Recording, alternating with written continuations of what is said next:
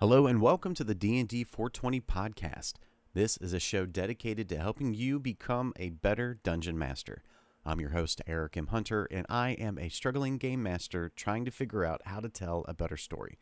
Joining me shortly is Jimmy Shields. He is the creator of D&D 420 and an avid D&D fan with over 30 years of experience. In this episode, we have a Q&A section with our grand tormentor, Jimmy Shields. We talk about things all from inexperienced players to getting people involved to stats and rules of the game itself. Q&A with the grand tormentor himself, Mr. Jimmy Shields. Hello, sir. We have questions that require answers from the one, the only grand tormentor, which is you. That's me. So we're going to start off with a couple of softballs. Oh yeah, these are cool, man. I had a chance to look over them, so I've got some preloaded ideas. These are from the internet, from Facebook, and from I'm part of some groups and stuff. So these questions came from a couple of different places. We won't mention any names because I want everybody to remain anonymous. You don't have to have your name out there even for anyone. If you ask this question or if this question can help you, awesome. Just thumbs up your phone or your MP3 player or your car or however you're listening to this. When your question gets answered, just give us a thumbs up. So give us all a right, thumbs so up. question 1. Can my warlock gain legendary resistance with a true polymorph spell? The monster manual says I will not get the legendary or layer effects. That's true. The monster manual on page 11 says if a creature assumes the form of a legendary creature, such as through a spell, it doesn't gain that form's legendary actions, layer actions, or regional effects. The monster manual does say that in the new errata. That is new errata. That's not in my monster manual. Because this is new to me. Because from my understanding was if you polymorph, you polymorph. Yeah. So a couple of years ago or a few years ago, that would have been true. And if you have a monster manual that does not have this errata in it, then that's true. The thing is, though, legendary resistance is not a legendary action. It is not a layer action or a regional effect of that layer. A legendary resistance is in the stat block. What makes it confusing is the name legendary resistance, and then you have legendary actions. So it is not a legendary action. It is not a layer effect or a layer action or anything as such. It is simply a type of resistance that you gain by becoming that creature. Yes, you do get it. That is an awesome ability that you will have. Legendary resistance is like lucky times 10 for your saving throws. So, well, not times 10, but it's just awesome. So, yes, absolutely your warlock or your druid, I think, also gets true polymorph, will be able to do so. So hope that clears up with you and your dungeon master. So an easy one. Not too bad. That's an easy one. A softball. Like you said, you were throwing softballs at first. I appreciate that. Get warmed up here. Get warmed up. Let's go for something that's a little bit more broader, something that's got a little bit more open-ended, if you shall. Okay. Okay. My players I'm have excited. never played D&D before, so I'm trying to figure out ways to get them to act more independently. My most successful method is to have an NPC describe a problem to them and then just let them run loose. Any advice? Oh yeah, this is I know what he's talking about here, and the cool thing is that this player and I actually had a chance to talk, or this dungeon master. They mentioned that their game is set in the Harry Potty. It's in the Harry Potty world. Oh man, I'm already so high. Hold on, man. Trademark Harry Potty. Take TV timeout. Okay, so in the Harry Potter universe, and he did that in order to kind of get them interested, right? Great idea, man. Already, I can tell that you got your mind in the right place to draw them in. The thing is, what you're doing is if you're having these NPCs describe the problems to them, it's kind of like a choose your own adventure or Oregon Trail or something, point and click. So you don't want to do too much of that. That is a guiding method, which really helps. Like and it's cool because like if you want to give them options, the NPC can do so. And we talked about that quite a bit in I believe in the first season of our D&D 420 podcast, Dungeon Masters Help. Using those NPCs in that way is great, and you don't have to use just one NPC that way. You can have NPCs that kind of run with the group and lead by example. I think role-playing an NPC and not metagaming, using that Dungeon Master information and trying to show them what it's like for you to be a little bit of a player in a couple of scenes here and there, can get them pushed in the right direction. Just role-playing, because if we want them to act independently, make decisions, go places, so that they can stumble over events or run into things. You want to gently guide them with several NPCs, with little things here and there, maybe dropping little clues that they can relate back. And some of them are correct and some of them aren't. So, at first you don't want to give too much misinformation because they're so new. We don't want to throw them off or jade them or make them think, well, you're just trying to screw us over. Because, ultimately when you get really good players that are really jamming in your game, you'll throw all kinds of fastballs, curveballs, dodgeballs, I don't know, you name it. You throw whatever you want at them and they'll appreciate it that they've got to sift through that stuff. So, then you can kind of decrease that NPC guidance over time where you're role playing with them.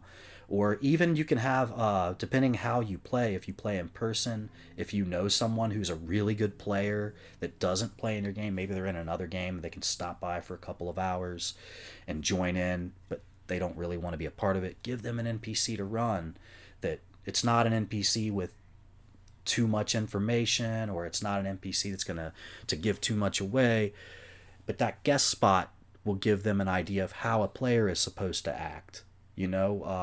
Making decisions. Well, I think we should go here. I think we should do this. A little nudge in that direction goes a long way. If you're playing online, hey man, I'd love to star in your game, or have another player star in your game. Just for an hour to say, hey, this guy really has played a lot of D&D, and I just want him to come in. He's got this I want him to play this NPC. And I can tell you right now, guest spots are one of the coolest things I've used in a game in order to make things happen. You can give that person a tiny bit of information that you want them to act upon or use. They come in, they do their thing. If they're a really good player, they can be an example for your players. That's what you really want to do, is somehow find a way to be an example. And I think that will help push them in the right direction and give them ideas of how they can continue forward in the future. Because ideally, you don't want your players to walk into a town and then have somebody come up to them and say, hey, we have problems. Hey, we have problems. Like, you want them to have a purpose and something that they're trying to accomplish. And then when they get to a town, let's say, then suddenly there is a problem because it goes against exactly what they're trying to accomplish. So the problem is transferred, I guess, from place to place, if that makes sense, rather than just like, because to me, like when you walk into, and again, like if they're new players, then the quote unquote video game aspect of this makes more sense to them, where it's like, hey, you guys are trying to find this treasure, but this guy can help you to find the treasure, but he needs help with this now. Like, that's a very video gamey thing to me. It is. It's very video gamey, and your game can get stuck in that video gamey mode if that's the mode you always use and what they expect. And then when you start to try to change it up, they may grow resistant and say, we don't like this. So you just got to be careful and decrease that guidance over time. And the key here is that they've never played before. That says more than just they don't know how to play D&D. They're walking into their first towns, so they may not have things that they really know that they want to accomplish.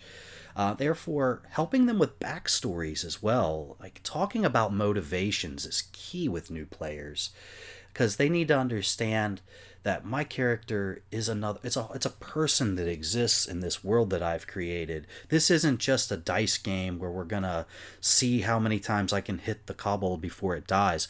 This is a role-playing game where you are that character in that setting, with real motivations, desires, wants, needs, goals that aren't necessarily go kill beholders. These needs and goals need to be something very common that can give that character life. If you have one drunk in the group, that's all you need for somebody to make a decision to go to a tavern or an inn or a bar.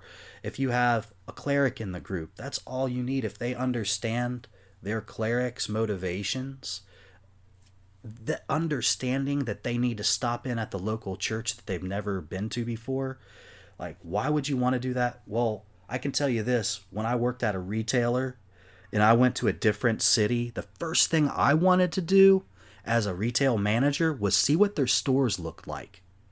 See if I was doing it as good as them. See if they do something different than me. So as a cleric walking into the town, you may have that kind of motivation. Maybe you're a little jealous of what they have here. So you getting them to go to places where there can be key events or information that they'll want to find, is really lies in knowing who your character is, and as well as what we've already talked about, knowing how this is going to work as a game. Good. All right, question number 3. Or unless if you had something else to... No, man. I hope that answers your question. It's open. Yeah, I mean, there's so much because, I mean, what kind of players are you dealing with? Like, yeah, just because they're first time, it doesn't mean that they've never been in a role-playing setting before. It doesn't mean that they've never acted out before. Like there's pulling and pushing. You can do triggers. That's one thing that I've done where it's like, with a character, like, oh, with you mentioned before with the backstory. It's like, oh, well, this person that is a very, they're a very, they're like a mentor to you. And then you tell another player, like, hey, this guy, he like meant a lot to you, and then you just casually bring it up in conversation with your group. And the two guys are like, oh, I know them. And then now you've built a connection between these two players, and now they're acting more independently. You know what I mean? Like they're building a dialogue amongst themselves. Correct. And one of the things that I kind of caution people against, sorry, one of the things I caution people against is that what you might find is that they are not receptive to the way that you might have played in the past, or that you want to play, or the vision that you have. It may take time. They might have a little bit of anxiety about just improv type acting, because that's really what I think that a lot of players, a lot of DMs, when we see that vision of the future of our game, because I can see my game world playing out like a book or a movie, like an epic tale. I can see it playing out, and like I can see the landscape, and I can see the biggest baddies, and I can see these people, and I even got like a cut scene in my head, like an intro for it and everything that I could visualize. And then you want to have these really kick-ass players come out and go, I am Torvek the Bold. I am a barbarian from the Northlands. And that's just not probably going to happen right away. You maybe watch too much Critical Role, right, or whatever. That these guys are professionals on Critical Role. They are absolutely professionals. And these guys on Weed D&D, these guys are actors. That's what they do. They are stage actors. They do this stuff for... that they've been doing it their whole life. Your players may not be actors, and that's okay. But we want to gently lead them in the right direction and talk to them about those motivations, and maybe have a one-on-one conversation on the telephone, or be like, can you come 20 minutes early? I'd love to talk with you about your character's motivations. And you can even say, so I can understand how to connect you to the game more. And you might find out that they thought, well, my character is shy, or my character is this. And so then you can use that to your advantage with NPCs that not necessarily say, here's the situation, you need to react. More so saying, oh, this is what happened to me. And you just said something that about that character that they can't avoid now. They have to get involved. Then they ask questions. Next thing you know, it's like, well, now that you mention it as an NPC... Right. Now that you mention it, this is a problem I'm having. And so that's a great way to like segue into just role playing and making choices. And hopefully that they get to the point where they at least say to you, I want to leave this town, or I want to go look for this treasure, and present them options as well. Because like if you set it up to where, and this goes back to one thing we talk about, don't prep too much for the day, because you might regret it. and then your prep means nothing if they made a different choice. So if they have a ton of choices, it can be confusing. If they only have one choice, it can be frustrating. So, I don't know if that's related to it in any way, but giving them, making sure that they find choices, different choices, is also key. And like, they know that, well, we have this thing to do, but this other thing came up as well, and then this other thing, and they can see that your world is real and alive and living, that it's not just going to be, we go get a quest from the quest giver, we complete the quest, we get paid, yay, we win D&D. And hey man, if that's how your game is and you guys are having fun, sweet, that's how I used to do it too. I've been doing this for 33 years. My first quest was, we went to a bar, we met a quest giver for whatever, and I call it a quest giver because it can come as a form of a guild leader or a town leader or a king or a despot or a bandit or a lord or another character, whatever. But it's right. A quest giver. We all know what it is. It's a bulletin board, essentially. So, and that's cool too, man. Like that can be really great for like a West Marches style campaign or something, where it's just impossible to know who's going to be there. And then you can kind of control which quest goes up anyway. So that can be cool that way, but let them know that there are lots of options. Every interaction with a new NPC may present other options. Many of those options may be mundane. But that's cool, because then they can have an insane amount of fun just role-playing. And kind of, to me, I think that's where you want to end up. A lot of times, especially with new players, if you can lead them to a path where we're not rolling any dice because everything's happening naturally and there's no reason to distrust or lie or to deceive or to charm or what have you. So try to give a bunch of options as well. So I think the bullet points are, don't get caught up into one device that they get used to. You can try to invite another tenured player in to give an example, but you do want to give examples of how this game is going to work. Help them with their backstories and motivations, and give them plenty of options, but not too many. Don't confuse them. Very good. And again, if like that's not really what you meant, if I talked about a lot of things it's not what you meant, go ahead and send me another message, and I'd be glad to address it in a different way in the future. Yeah, don't ask me, ask Jim. Okay. I am... you had some great ideas there, man, though. You did. I've just been listening to the podcast. I've been looking for ways to run mass combat. How would you run a particularly large-scale combat between two major armies? And then quotation marks, it says, it's important to the story that I'm telling. Well, I don't run mass combat. I just do not, because I'm a little bit of a stickler for the rules, and the rules become very dense in mass combat.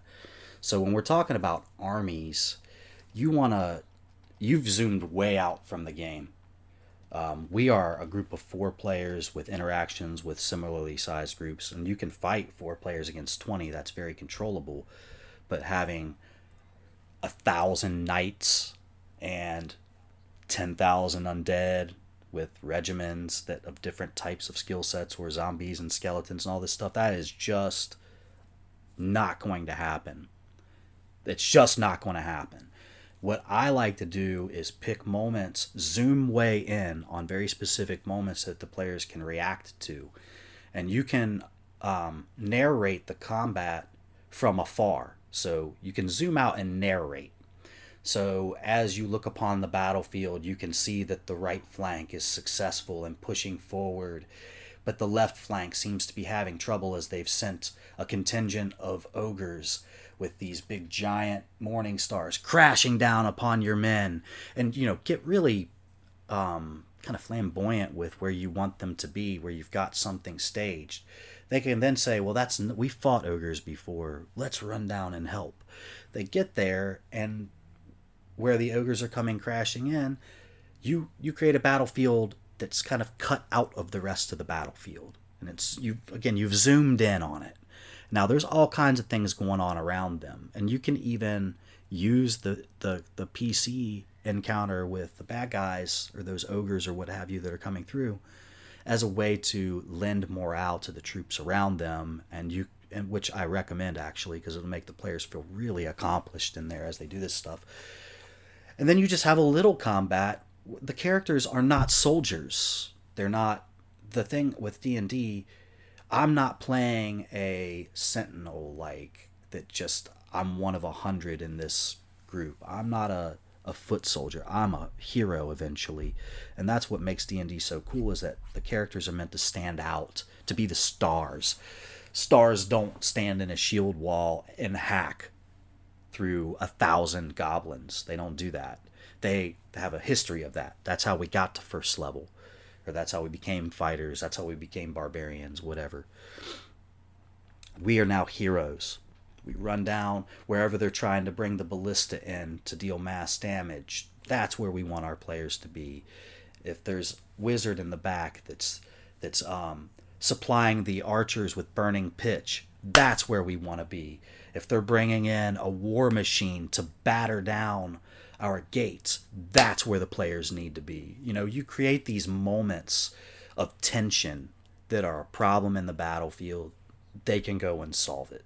And then you narrate some more. Having seen your heroic displays, the rest of the army cheers that are nearby, and you can see a great surge as the momentum shifts into your side's favor.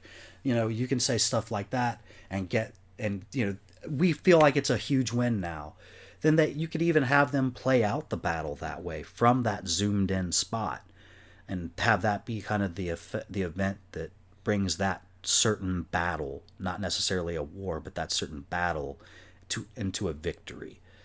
So I don't, if you want to make the rest of it random, you can just simply roll like a resistance die and say, divide the army up into, 4 quadrants or 5 or 6, however you want to do it, and then give each one like a toughness or a difficulty class, and then roll a 20-sided die to see if which side is doing better.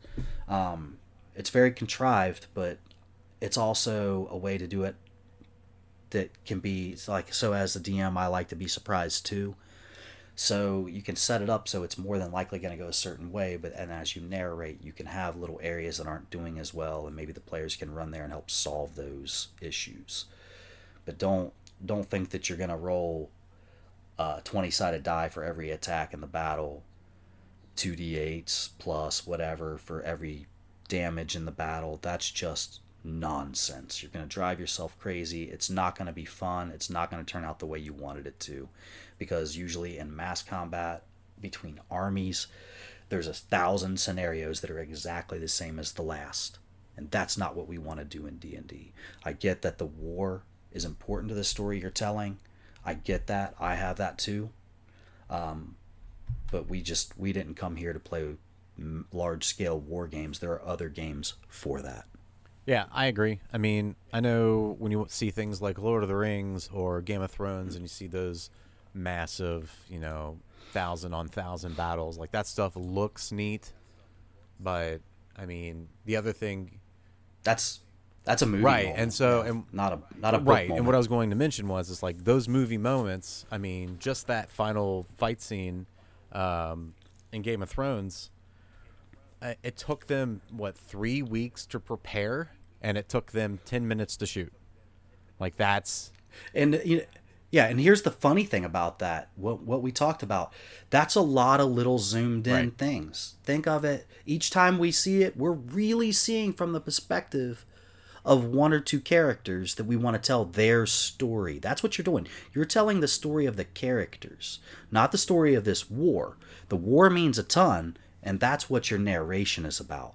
Guiding them in the right direction, giving them enough information about your game, and giving a really massive effect of death or whatever you're trying to accomplish by having this war, because, it can ruin lives. It can take people's families away, and that could even be part of that little zoomed in portion where they've broken through the wall now to the west side. My family lives on the west side. You can have a chase scene that leads through war-torn streets. until you get to that moment where we zoom in, where they've just breached the home and the wife is there being held down by an orc, and you kill him. That is exactly what's happening in Game of Thrones or Lord of the Rings in those mass combats. We only see a fragment. Then they zoom way out and you see all of these people fighting. There's no that those people didn't train. Those are just extras that are like kind of swinging a sword. But we zoom way out and it looks awesome because everybody's in gear and there's this whole haze over the whole thing and there's fire burning and there's smoke. But if you zoomed in on it, Fred and Tom are there like kind of laughing while they're doing it or whatever. They're not the actors that Kit Harington is. They're just going through the motions, so you have this beautiful zoomed out narration. I think that's good. Yeah. And it's appealing, but so. It's just not practical. It's not practical. Yeah, zoom in, find a way to tell that story in the combat. It'll be a lot cooler and a lot more memorable. All right, Jim. We're to the last question, and it, my friend, is a doozy. So. Yeah, I saw this one, and I really wanted to. I hope I have an answer. I'm just going to say that. It says, I have several different types of players in my group of 6 to 7. A few really like to role play and speak in character a lot, while some of the others prefer combat and totally check out if there aren't in a combat encounter. Another player really likes to read all the books, so I guess it's fair to say that he knows the rules better than I do at this point. How can I keep everyone happy and still run the game I want to play? Please help. It feels like my game is falling apart. Oh, man, I cut that one down. There was a lot more to this one. And after hearing you read it, I wish I'd left another line in there. Another player really likes to read all the books. It's fair to say that he knows the rules better now, and he likes to let the DM know that he knows better. Okay. So that's a problem. There's several things going on here that it probably does feel like your game's falling apart. We didn't talk about how much have these players have played with him or where they are in the story, just that this is happening. But it seemed to me that things were going pretty well up until recently. And I don't know if you've added players to the group. Yeah, 6 to 7 seems like a lot. Man, I used to do that all of the time, and I know you've been in larger games of mine as well. It's very attractive to say yes to everyone who wants to play, but you have 2 games going on at the same time. Because what I first see here is that if you got 7 people, you could easily put 3 of them into one game and 4 of them into another one, break it up, and you could have a combat-heavy game and a role-play Because realistically, if you had 6 to 7 people, if you're wanting to get anything done in a session, you're probably playing for, 3-4 hours? At least you got to play for 3 to 4 hours with 6 Whereas to 7 if you people. had 2... And then, honestly, you haven't gotten much whereas done. if you had 2 groups, you could just role play for 2 hours apiece, play for about the same amount of time with both groups, and get a lot more accomplished. Yeah, and feel like everyone's a part of the game, and you're not... There's a lot of tricks, in my opinion, this isn't always true, but there's a lot of tricks that you got to employ to keep a group of 6 or 7 moving along. And if there's a difference in style and a difference in investment into that game, it's going to feel even clunkier. Right. Especially if you're not doing these things that I highly recommend. Like, there's like a talking stick. We've all seen it in like the corporate meetings or whatever, and maybe you haven't. Like, you can't talk unless you have the talking stick. That's one thing you can do. And you could even have a couple of them so that 2 people can be carrying on a conversation. But that gets really hairy because somebody doesn't want to hand it off because they're still talking and somebody else wants it. So I don't like that anyway. But there's things that you can do. You can run in turn. Like, even conversation goes in turn. I've seen that. And I don't like it because it's not fluid. I don't like playing out things that are happening in the game in turns unless it needs to be. We just play. If this is a conversation or if we're haggling or some little things are going on and every so often I got to do a skill check, let's do those things very fluidly and keep it loose and fun. And like those people that really want to do combat, you can run a game in 2 hours that's 2 combats, and then you just put narration between to lead to the next combat so that they know why they're fighting. And it sounds like they'll probably be happy. Or let them check out. Who cares? And say, that character doesn't speak much, and let them totally check out while other people roleplay. But if they're complaining about it, this isn't the game you want to play in with 7 players. Everybody wants a different thing. You got 2 really distinct types of players here, and it sounds like several of each, or a couple, 2 or 3 of each. So that's my number one problem with what I see here, and I don't mean to like pick at your game, but if you've got 6 or 7 and it's mismanaged or unmanageable for several reasons, always the point is going to be to have a more congruent group that's smaller, and everyone wants to do the same type of thing, and you're going to have a lot more success. A lot. Now, let's say you do want to continue playing with 6 or 7 people. Yeah, so we have some archetypes players here. So how would you deal with these particular archetype players if you were going to keep the group as is? Yeah, if we're going to keep the group as is, which even I have groups where I'm just like, it's better if we do it this way and bring the game to an end. If it's a problem, break it off. Do a different group. You guys come back at another time. But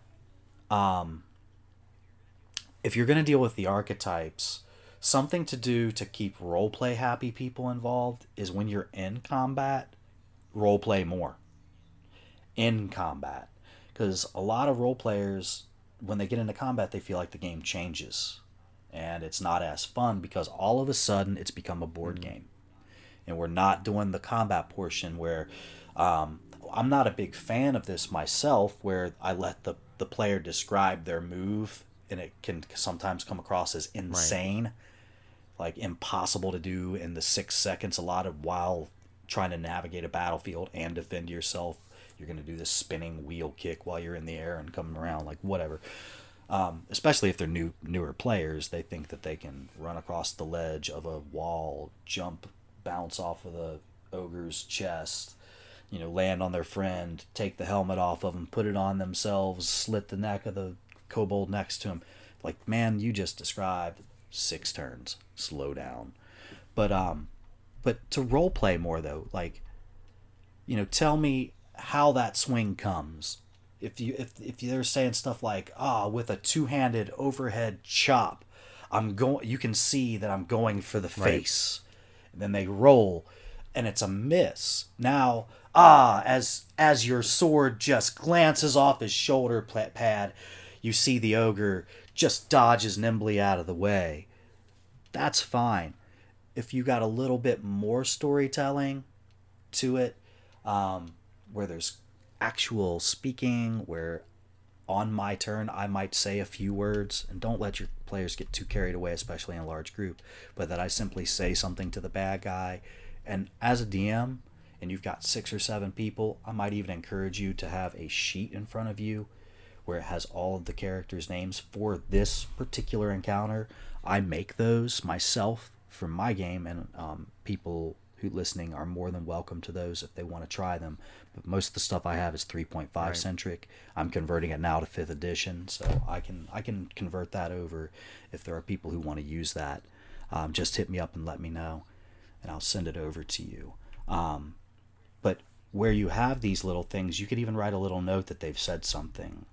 And you don't have to even write down the words that they've said, just that they have said something because not everyone's going to be doing this, it sounds like. You might have a couple of people.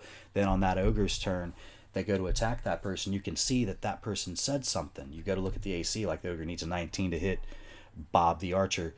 Bob the Archer was heckling him last time and said something. What did you say last time, Bob? To which the ogre replies as he's coming down, and they're hanging on, waiting for that role-playing moment to resolve. Now you're doing it in turns, having a little bit of a conversation.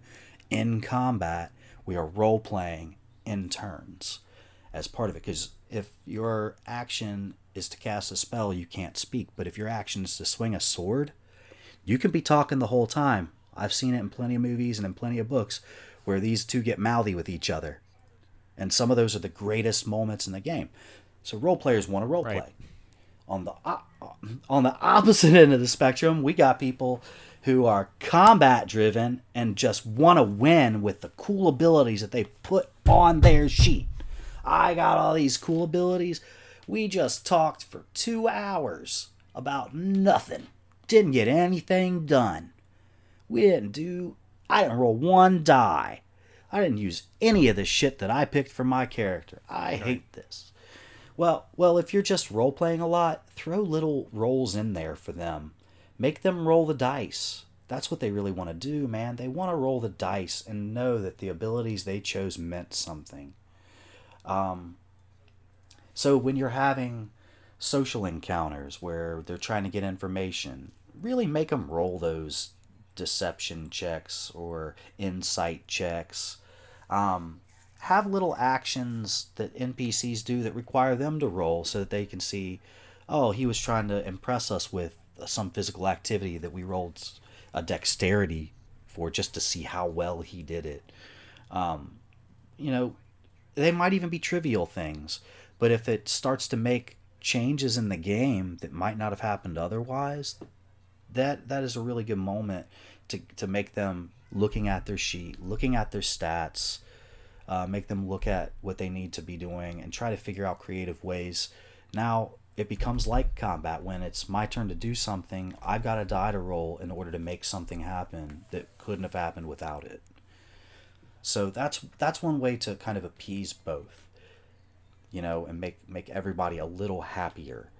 But I also want to point out that with that large of a group, don't spend too much time with what one person does, because everyone else, even if they don't say it, could get disgruntled. Yeah, they start looking like they're the star of the game.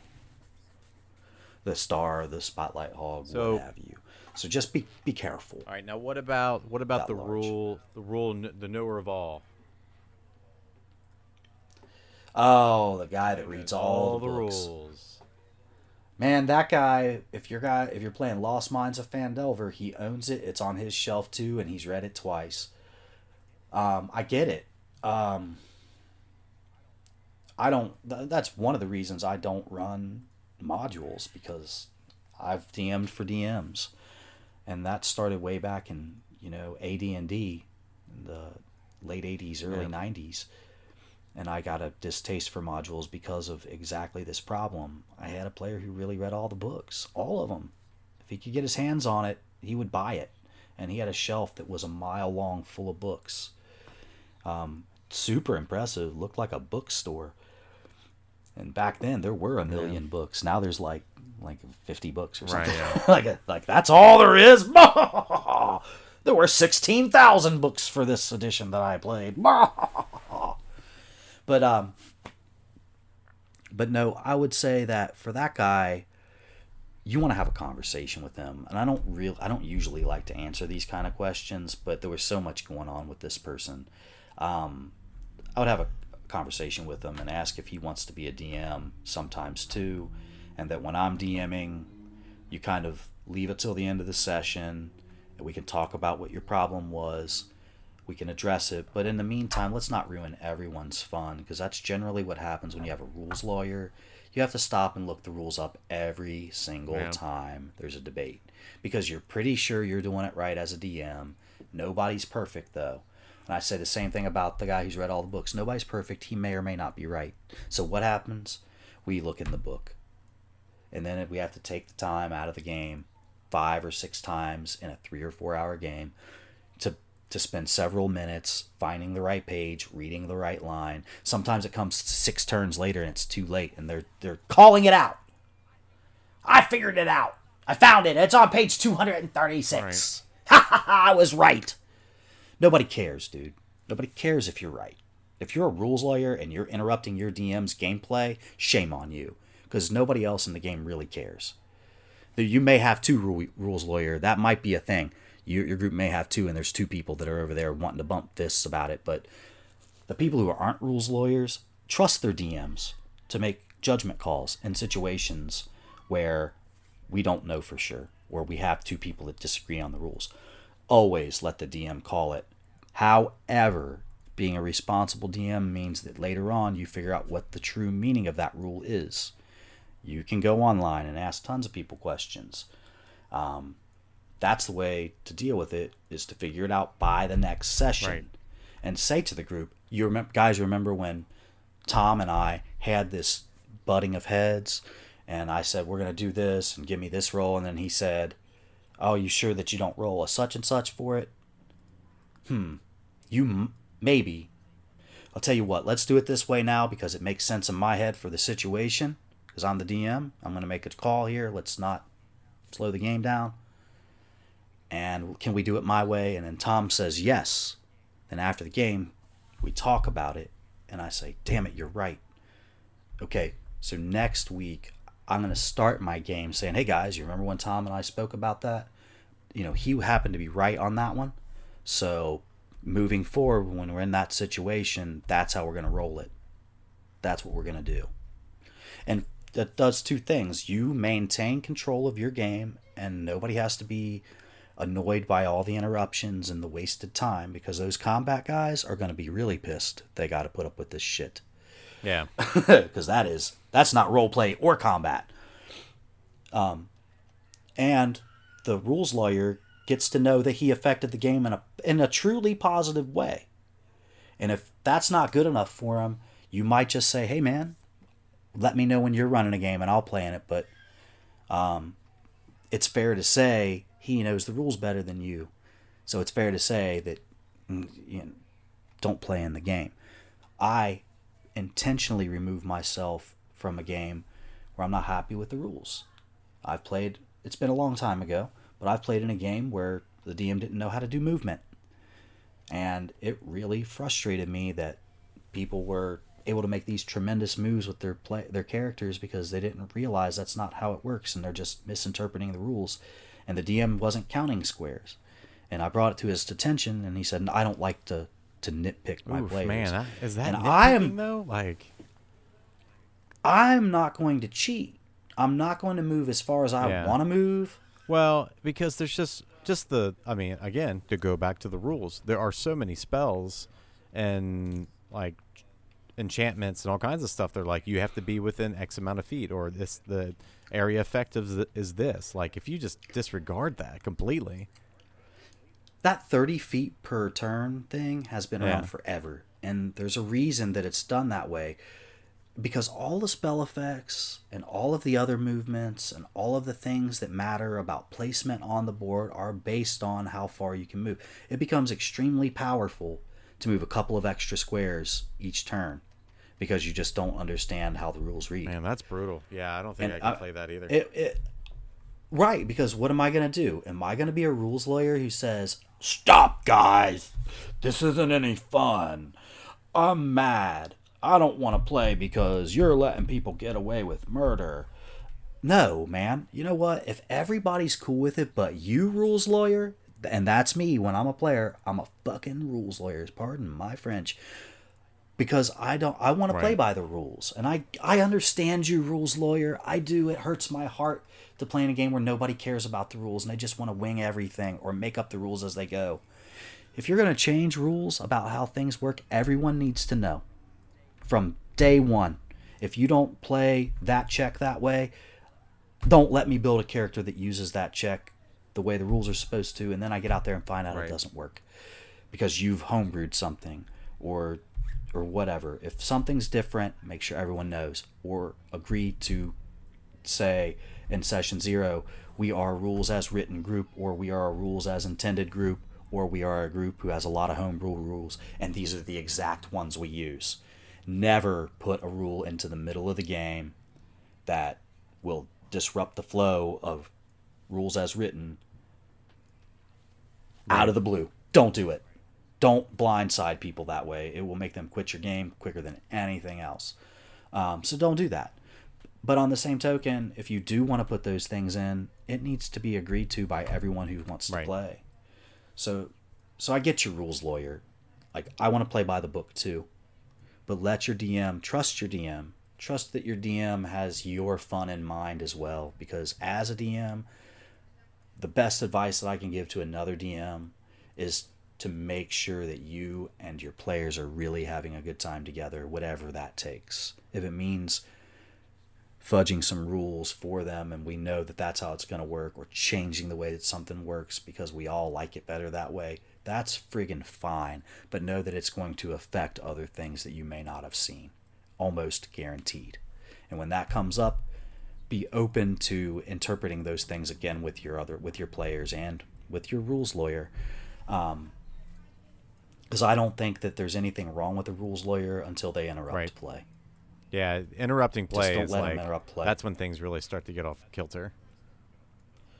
Yeah, especially if you have a large group, and especially if you have a large group that's already like kind of getting wonky because everybody has a different thing in mind.